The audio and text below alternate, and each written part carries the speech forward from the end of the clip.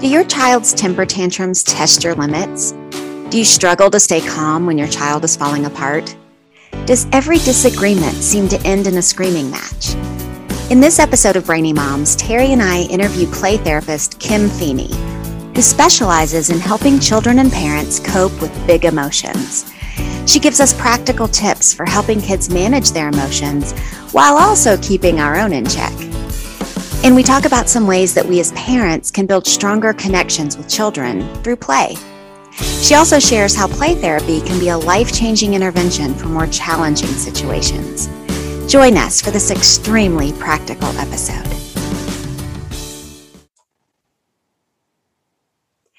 Hi, and welcome to this episode of Brainy Moms. I'm Dr. Amy Moore, here with my co-host Terry Miller, coming to you from Colorado Springs, Colorado.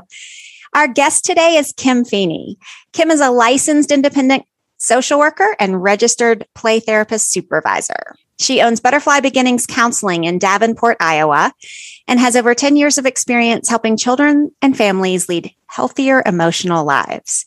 Believing all behavior is purpose-driven, she works with parents and children to find alternative ways to meet social and behavioral needs.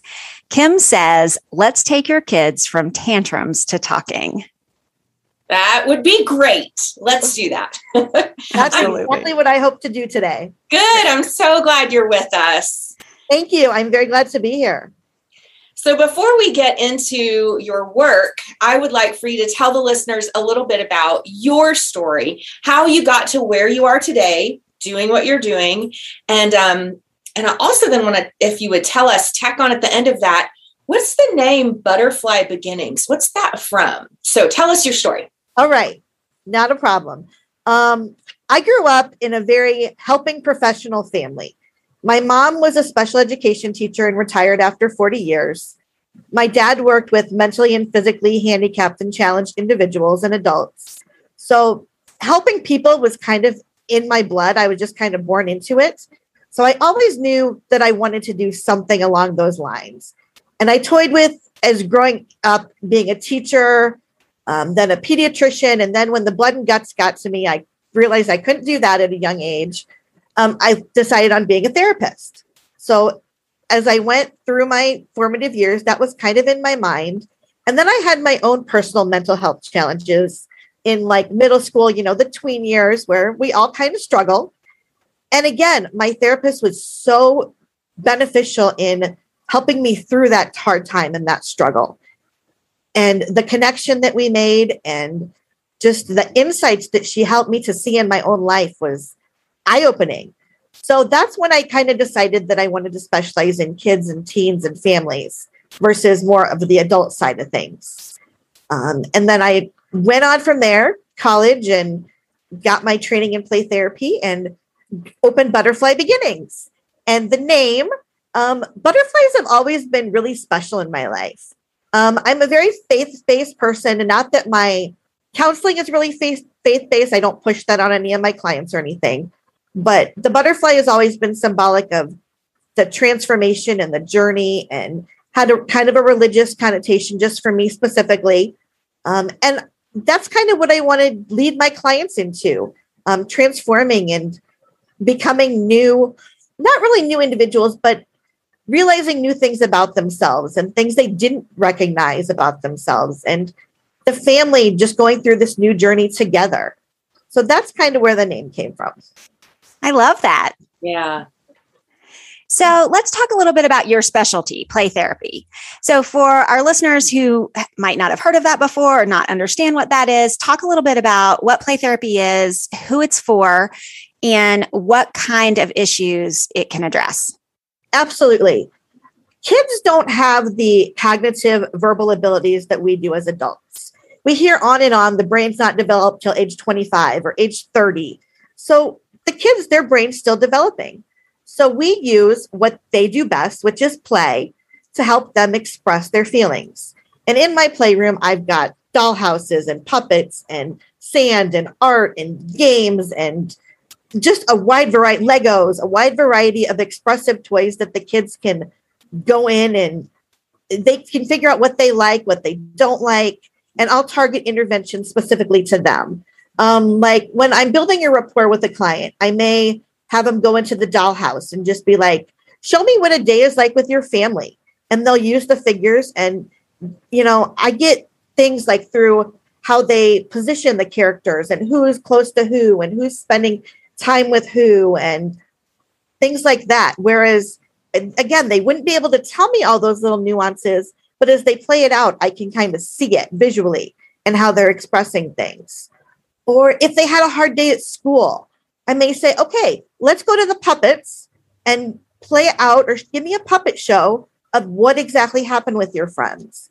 And then I can intervene and take a puppet and have like a helper character, and kind of change the story, or what could we do differently next time with the puppets. So that's just a couple examples of how we use the toys to help the kids express themselves. The other part of the play therapy, though, it's not really all the toys and gadgets and doodads. It's about the relationship and creating that safe space for the client as well. I tried to build that from day one by just allowing them to come in and explore. I allow them to ask me questions right off the bat. It's not just a one-sided conversation, so they can get comfortable with me just like I want to get comfortable with them. It's a mutual respect and understanding. Play therapy can address a wide variety of issues. Like I said, we do things from family stuff like divorce and grief and loss, school things, bullying, moving, changing friends, to like your more traditional mental health issues like anxiety, depression, ADHD. So a wide variety of things can be used play therapy. Trauma, unfortunately, I do have some of those challenging, heartbreaking cases as well. So what age group is play therapy best for? You can use play therapy throughout the lifespan, but ideally it targets, it's developmentally appropriate for ages like 3 to 10. Okay. And is that standard of care for children in terms of therapy? I definitely feel it is. If I have somebody that's looking for a therapist and it's a child client, I will definitely say, look for a registered play therapist or somebody that does play therapy, because that's just how the kids' brains work. They work better through the play than the talk therapy. Yeah. And is that research-based? Yes, it is. We have definitely many forms of play therapy that are evidence-based. Excellent. Mm-hmm. Just to confirm that or whatever, from a personal perspective, our little girl, our youngest, is adopted. She's been with us for 5 years now, but when she first joined our family, she had just turned 4 and had gone through a lot of neglect and trauma. And when we, took her to the doctor's office, right away, and we're just looking at, okay, what are the needs? And so she had to be in physical therapy, speech therapy. And then as far as counseling and kind of trying to help her adjust she had some big fears, big anxieties about some really sad things. And it was play therapy that we worked through. And I'll tell you the truth, at the beginning, I was like, this is so ridiculous. They're playing dollies. And then I learned more about it. I read more about it. And as things unfolded, it helped her. It worked. She was able to work through fear of men. She had massive fear of any grown man and a deep voice. And she was able to work through that. I don't understand how, but it was amazing. And in those months, she was able to then not be afraid of the grocery store checker or whatever that was a guy. And she worked through it. Yeah, that's just the magic of play. It was amazing.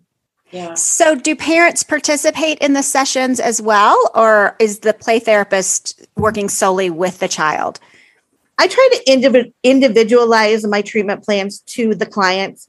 If it is more of a parent-child relationship or an attachment thing, I will include the parents in the session. I definitely, no matter what I do, if it's individual sessions with the child or parent sessions, include the parents in some form. I always have a check-in with parents at the beginning. I say, what went well this week? Because I always want to start off with the strengths and the positives. And then I'll say, give me one thing that could have gone better or differently. And they'll let me know that. And then I'll always check in again at the end and teach them the skill or technique that we worked on this week, so then they can take it in the home. They see the kids 365 days a year. If I'm lucky, on it's 52 weeks a year that I get to have contact with the kid. So the parent is really where the change happens. They need to know what's going on in the session, even if it's just one-on-one with me and the kid for the majority of the time, because that is the system is where the change is going to happen. And I will consult also with teachers or OTs or pediatricians or psychiatrists, because again, it's a systems approach and we all have a hand in how to make change in this child. Absolutely. So good. That's beautiful. It feels confirming for what we went through, because I'm like, yep, that's how it was with us. I wasn't involved in the therapy, but we always met at the beginning and at the end, just like you said. It's very helpful, I think, especially for small children.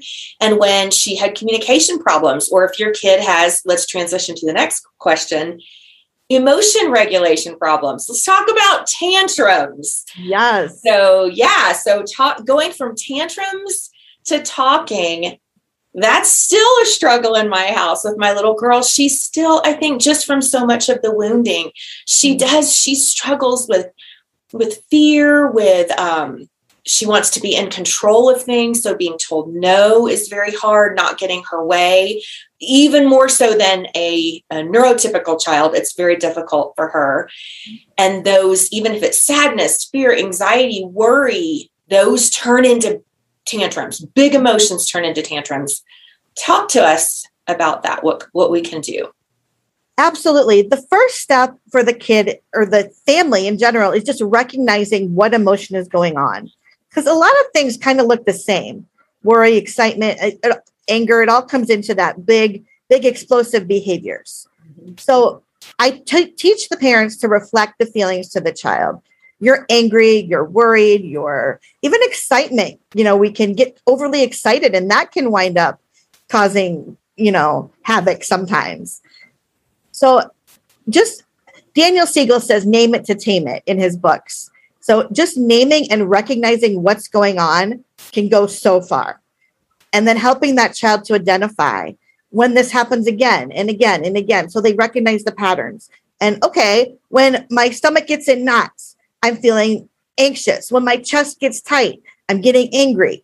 Then they can make those connections. It's kind of like a puzzle they're putting together of the connections with the body sensations to naming the emotion.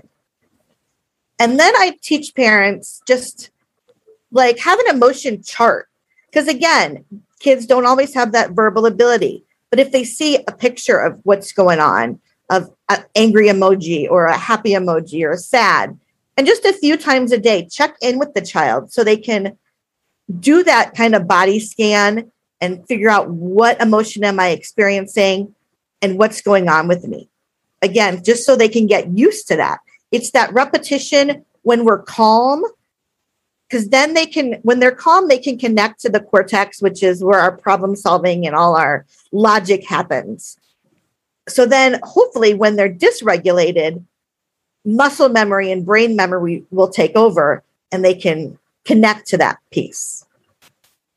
Your blog post, I dug into some of your, some of your podcasts that are actually, they're videos. It's not just a YouTube video. Yep. Yeah. So YouTube video, listeners, if you want to check that out, she's talking about one right now, The Art of Reflecting Feelings, that I went through, and I just soaked it up. Oh my goodness, so helpful. At the website, butterflybeginningscounseling.com, The Art of Reflecting Feelings was super, super helpful. And that's what you're talking about, is for us as parents to learn how to help our children understand what those big emotions are to then tame them. Yeah? Absolutely. And I think it helps if parents can narrate themselves when they're having big emotions. Like if mom has a jar she can't get open and she's trying and she's getting frustrated. If the kid's doing homework at the table and she just says, I'm getting frustrated, I can't open this jar, I'm going to stop, take a few deep breaths, calm myself, and then I'm going to figure out how I can get this jar open, whether I need a new process, if I need to go find dad and see if he can open it, but just narrating and showing the child, modeling for the child how we regulate ourselves in those little situations too. So parents are frequently uncomfortable with those big emotions that their children are expressing, right? Especially if it's happening in public. Mm-hmm. And so what do you say to parents on how to regulate their own response to those big emotions that their children are expressing? Like how can they be in that space with their child without exacerbating the emotion that their child is experiencing by not being able to regulate your own? Yeah, we call it 1 foot in and 1 foot out, because you have to have 1 foot in the big feelings with the child to be able to kind of co-regulate and help them understand what's going on. And you have to have 1 foot out that is that calmer side of you. Because we have what we call mirror neurons, where kids will pick up on everything that's going on around us. So if we escalate our emotions as adults, that is just the kid's just going to continue to skyrocket. However, if we remain calm or as calm as possible, so the first step in co-regulating a child is just to check in with yourself. What am I feeling right now? Can I take a couple quick deep breaths or do some movement or rocking or whatever that I need to regulate myself before I jump in with the kid? And then we can, again, I teach the parents to narrate what they're doing. I see you're angry right now. Let's sing a song, or let's breathe or rock, or let's go get a drink of water. There's millions of different regulation techniques that, we can do. But again, it's that 1 foot in, 1 foot out, being in it with the child, but also being able to stay outside and look at it from a, logical point of view. Okay. So let's talk about one of the most common scenarios that parents struggle to manage. And that's the grocery store temper tantrum. Mm-hmm. Talk to us about what parents can do in those scenarios. For sure. Again, like I said, take a deep breath, get on your child's level. If they're, little and they're walking next to you, kneel down, look them in the eye. If they're in the cart, obviously you're kind of, eye level already, but get on their level and just talk to them. You're really angry right now, or you're upset that I won't buy you the candy bar. You're upset that we can't get your special kind of cereal today. Let's breathe. And hopefully, again, as we do this, they will pick up on it and co-regulate. Sometimes they won't. Sometimes you can say, it's okay to be angry, but what is not okay is how you're behaving right now, because we want to teach kids that all feelings are okay. It's okay to have the wide range of emotions. It's the behaviors that follow the feelings that we want to kind of adjust and make more socially appropriate. So again, identify the feeling, tell them it's okay, and say, okay, we want to relax, we want to calm down, try to co-regulate. Again, if that doesn't happen, we just kind of got to go with it and keep talking, remain calm yourself, get through the line, and hopefully the child will then calm down when they're removed from the situation. Okay. So would your recommendation be to push through? Okay, you've got grocery shopping to get done. Are you going to finish grocery shopping even in the midst of the temper tantrum? Or do you pick the child up and take them out? I would finish grocery shopping. The child needs to learn to be in the uncomfortable feeling. In my play sessions, if a kid comes in and they're angry or they're sad or whatever, we'll sit with that feeling. We'll even have a tea party with it. We'll draw the feeling. We'll make it a shape or a color to give it some concreteness. And then, like I said, we'll have a tea party with it, or we'll play a game with anger or worry or sadness. And we'll just kind of sit in it. And what does that feel like? And what comes up in our body and how that goes? Just because kids need to learn while their feelings are okay, and they will pass. Absolutely. So I'm thinking of Jadaria again, my youngest, my little girl. Of course, I'm soaking up everything you say, like, oh my goodness, I'm going to do this. I'm going to do this. And yeah, she's had so much therapy. She's had so much counseling. She's with the therapist right now we really like. And yet I want our listeners to hear, I want moms to hear that this is not a quick fix process. You're not going to have a kid that's having tantrums and go, wow, I listened to this podcast. Now I'm doing 1, 2, 3. Everything's better. A tantrum never happened again. That this is a long-term investment of learning for both of us. Because I know for me, what you're talking about, a big part of it was I have had to learn to calm down because I get like, that is not okay. Like I just want to strangle her. And even though I'm talking very, very calmly and we're not going to behave that way. I'm very calm, but not really. My heart rate is up. So like you said, those mirroring neurons, as a parent, I think it's not just about, I need to control how the child's behaving. I need to control how I am behaving. I need to recognize my big emotions and tame them. Exactly. We need to be able to sit with our uncomfortable emotions as well. Yeah. And some of that, like in the grocery store, is going to be some of that embarrassment or shame, and just being able to be okay with that in the moment. Do you have a practical tool? This is a random question. So I would love to print something out for my home, for my daughter, that's got the faces, like you said, like the emojis and the emotions. Mm-hmm. Do you have a tool or something that I could go to a website and print out a page that shows this face and this emotion? I do have a website that I recommend for parents that I can give you guys the link, and you can link it in the show notes or whatever, where they can print off a sheet. Perfect. Would it just rattle it off real quick for any listener that's like super auditory learner and can listen and grab it?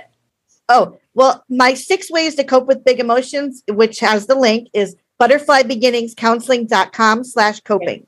Okay. Coping. Yes, okay. Coping. Okay. Perfect. So, yeah. So let's switch topics now. I come from an early childhood background, so I completely understand the importance of play for child development.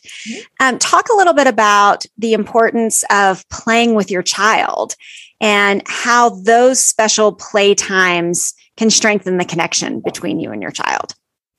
Absolutely. Taking the play therapy skills of just reflecting feelings, of what we call tracking, which is just saying exactly what the child's doing, and then restating content, which is kind of paraphrasing what the child says. Teaching parents how to do that at home validates what the child is experiencing. It puts the parent in the child, but allows the child to lead the playtime so they get some control over what's going on. And just getting the parents to take that step back and watching their child develop and grow and lead and just play and have fun with your child. We're so in a society, go, go, go, go, go. And scheduling this practice and this recital or this test, studying for this test. It's like just taking that downtime and enjoying those moments with your child is so gratifying and fun. And kids don't get that sometimes. Between work and school and, like I said, extracurricular activities, just enjoying those moments and teaching parents that. I see the smile when they come in and they talk about the 20 minutes of playtime they had with their kid during that week and what they learned. I didn't know my kid was so artistic or creative or building Legos. The nuances they learn about their child that they didn't know before is so rewarding for me to see.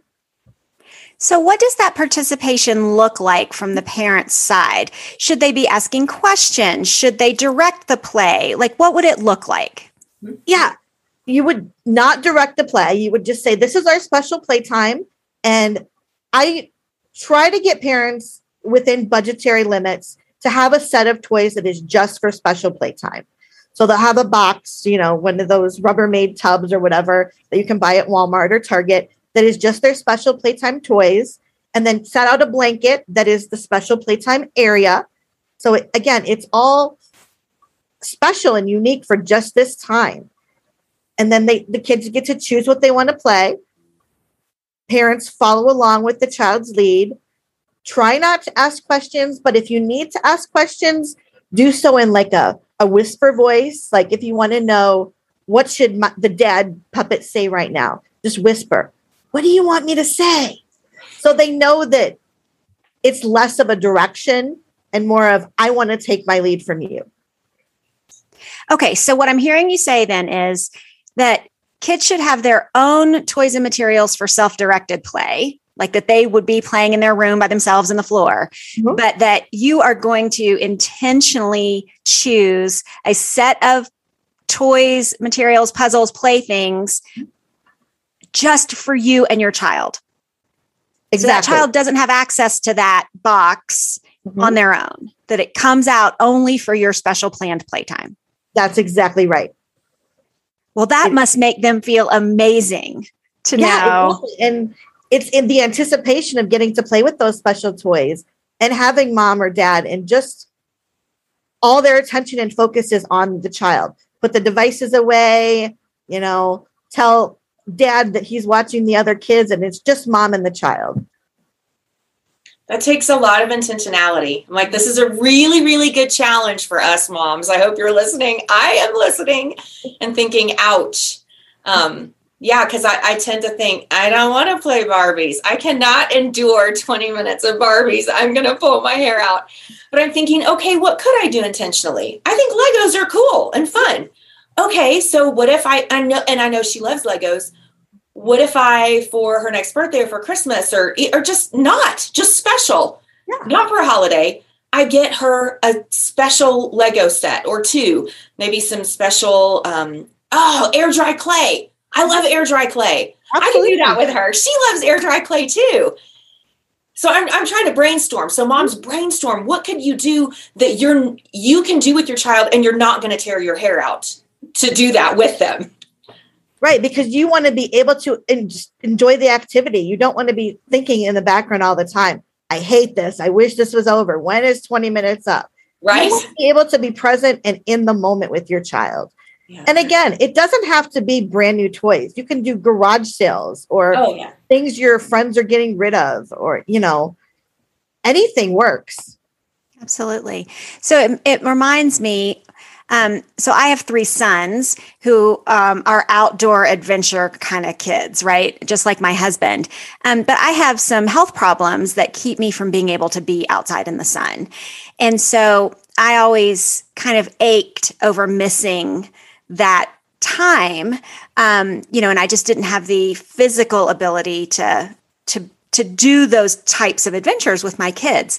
But they love board games and I love board games. And so I knew that was the one way that we were going to be able to connect and spend time doing things together was, yes, they were going to go wear themselves out outside with one another and with my husband, but that I would be there to do board games with them on the inside, inside. And it was just as special. That's wonderful that you were able to find that special activity for you guys to connect. Yeah. So sweet. So, and I only share that because there's always something. There is always something that you can find to do. Yeah. Be creative and think outside the box. Yeah. That's good. Yeah, that's really encouraging. Yeah, I'm sitting here thinking, wait a minute. I haven't failed so badly at this. Because one thing I do with my daughter is we do outside stuff. Mm-hmm. We'll go just the two of us. We'll go wildflower picking. We build things outside, like we've done a big lean-to thing with the fallen branches. We made a fairy house. I mean, she came up with it from these pieces of bark that were the land by our house. And it became this multiple day project of building this fairy house and putting flowers and decorations and moss on it and mushrooms. And okay, so we can do this. Yeah. Sounds wonderful. So, right. Terry, you mentioned a blog post that Kim had written about the ACT method. Mm-hmm. Can you talk a little bit about that, Kim? Yeah, we want to do limit setting, again, kind of along the same lines with reflecting the feeling. So that's going to be your first step. Acknowledge the feeling. Just you're angry, you're worried, you're upset. Then we want to communicate our limit. Thinking of an example. A child comes in and they throw their backpack on the floor because they've had a bad day. And you don't want the backpack on the floor because someone could trip over it. So acknowledge. I see you're angry right now. However, we want the backpack picked up it's on the floor is not okay. And then we want to target acceptable alternatives is the T. You can hang your backpack up in the closet. You can take it to your room, or you can put it by the kitchen table where you're going to do your homework later. So again, acknowledge the feeling, communicate the limit, and target acceptable alternatives, ones that you are okay with. Whenever we give choices, we always want to make sure that it's things that we are okay with ourselves. Absolutely. Right. And so when we just say no or stop, we paralyze kids, right? Like they know what they can't do, right? Mom is saying, no, I can't do this. But if we don't teach them acceptable alternatives and what they can do, then we're going to constantly just walk around saying no and stop all the time, right? Because they're never going to learn to make an acceptable choice. Absolutely. And the more that we give them those acceptable alternatives, the more, again, they're going to find those patterns and they're going to naturally start doing it on their own. We can't take away a behavior without providing something else for them to do. Because I believe that all these behaviors are in service to meet a need. The kid that threw the backpack down was just having a bad day and needed to get out some anger and wanted to drop their backpack off. So again, that's the need they're trying to meet. So we want to, again, give them an acceptable way to meet that need. I love in your post also how you talk about that so often. What we typically do, Amy, you just said this, we typically first say no. And then Kim, you talked about it's so important to first acknowledge their feelings. And so I was thinking about that affirm, acknowledge, appreciate their feeling.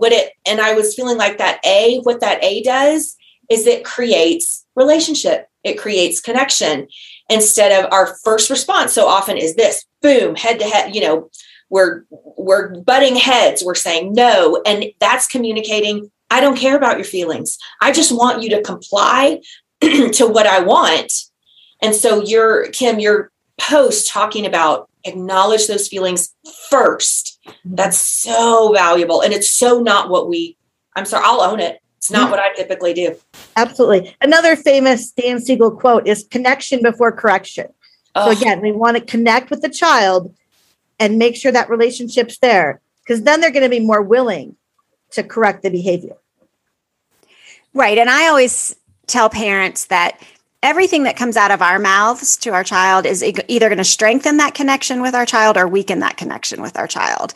And so if we can stop and say, okay, if I tell them this, is that going to bring me closer to my child, or is that going to tear down those connections? And I think it makes a big difference, like when you check your heart before you speak. Very much so.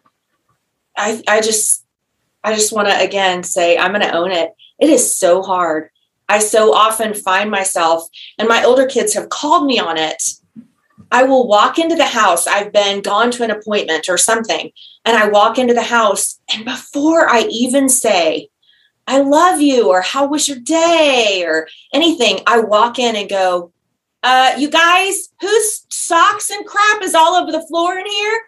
I'm like, people, shoes go on the shoe shelf. It's so mean.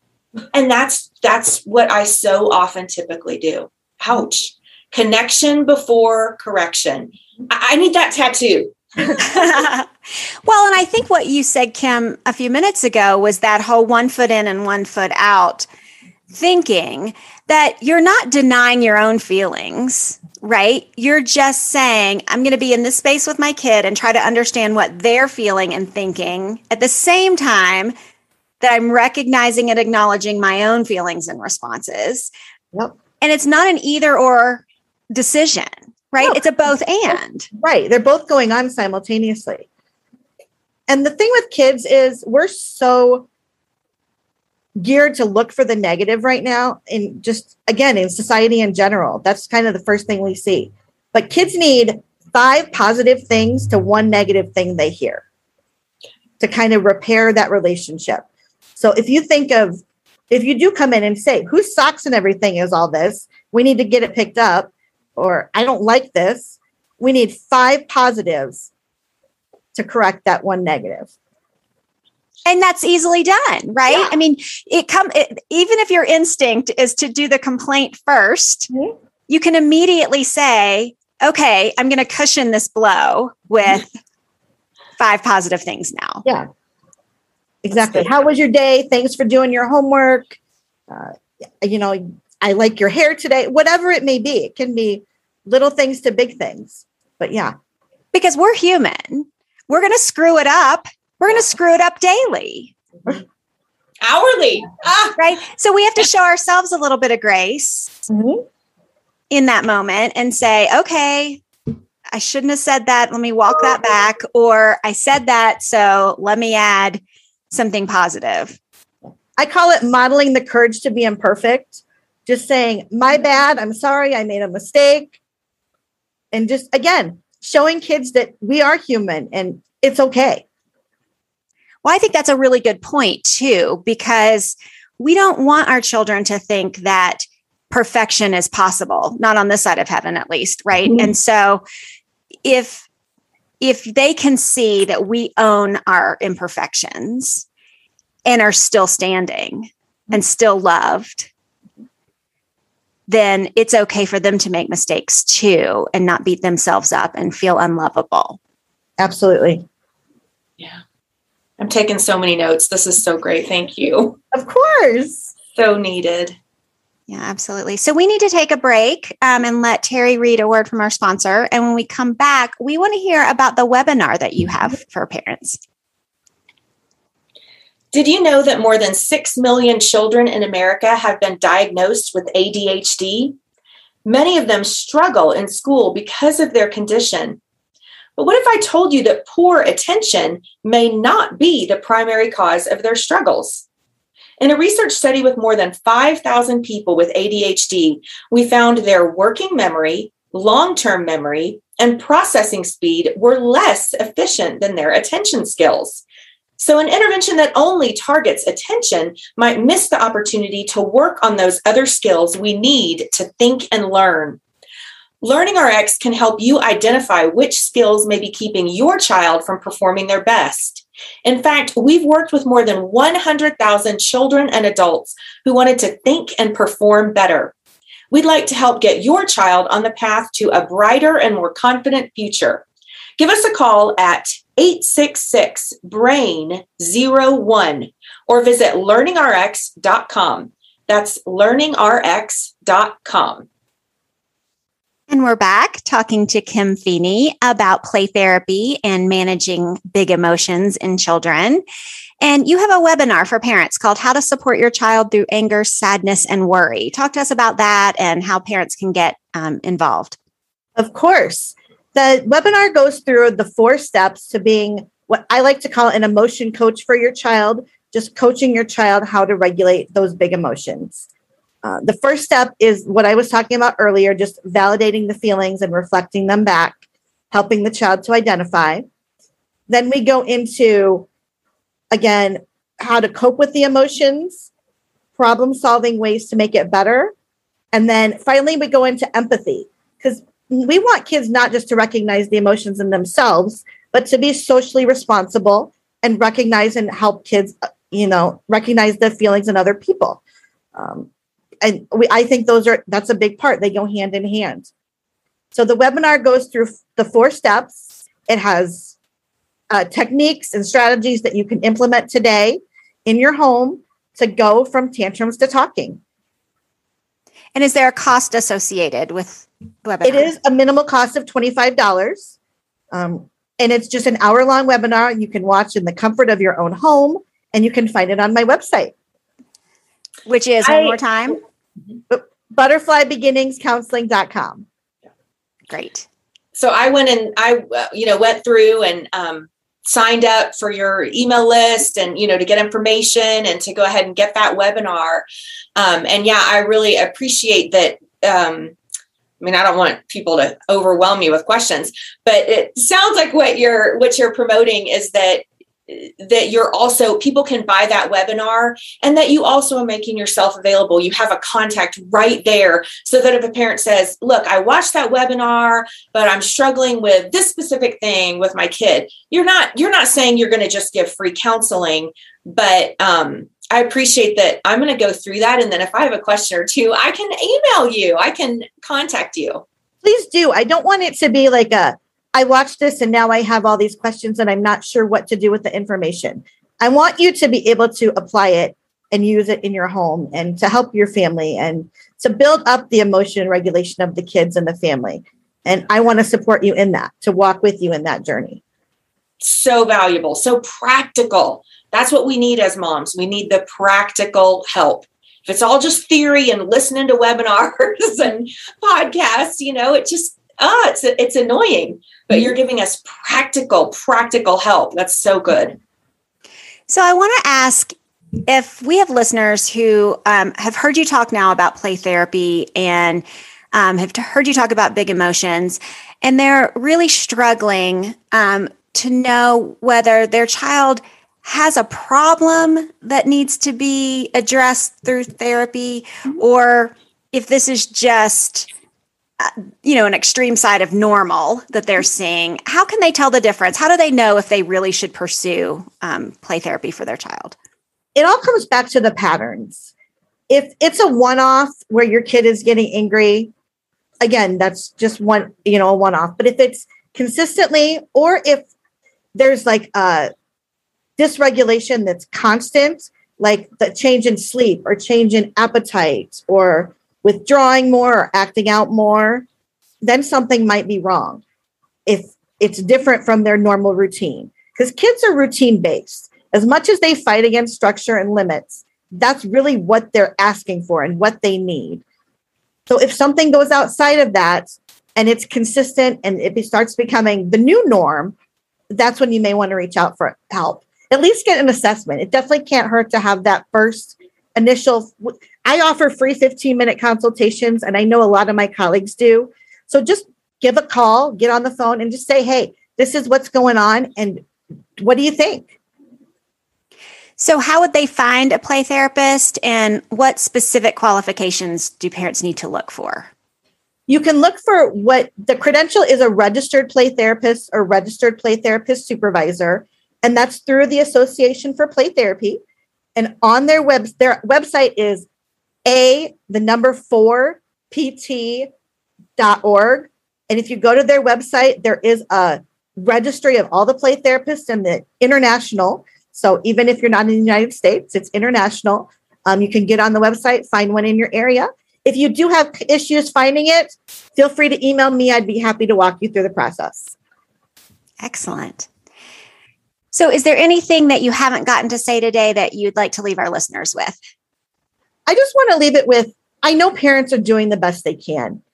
That, again, I come from a very strengths-based perspective. You have all the love in the world. You want your children to do their best. And just sometimes parents need a little tweak and support for themselves. Again, we can't do this all alone. We weren't supposed to be in a bubble. We have all these systems, teachers and doctors and therapists, and lean into them for support. That's what we're here for. Fantastic. So this has been a great conversation with you today. We want to thank you, Kim, for taking time out of your busy therapy schedule to share these tips and insights with our listeners. If you want to learn more about Kim's work, we will put her website link, which is butterflybeginningscounseling.com, and her social media handles and a link to her webinar and to her resources that we talked about. We'll put all of that in our show notes. So thank you so much for listening today. If you liked our show, we would love it if you would leave us a 5-star rating or review on Apple Podcasts. You can also watch us on YouTube. Follow us on social media at The Brainy Moms. So look, until next time, we know that you're busy moms and we're busy moms, so we're out. See ya. Bye.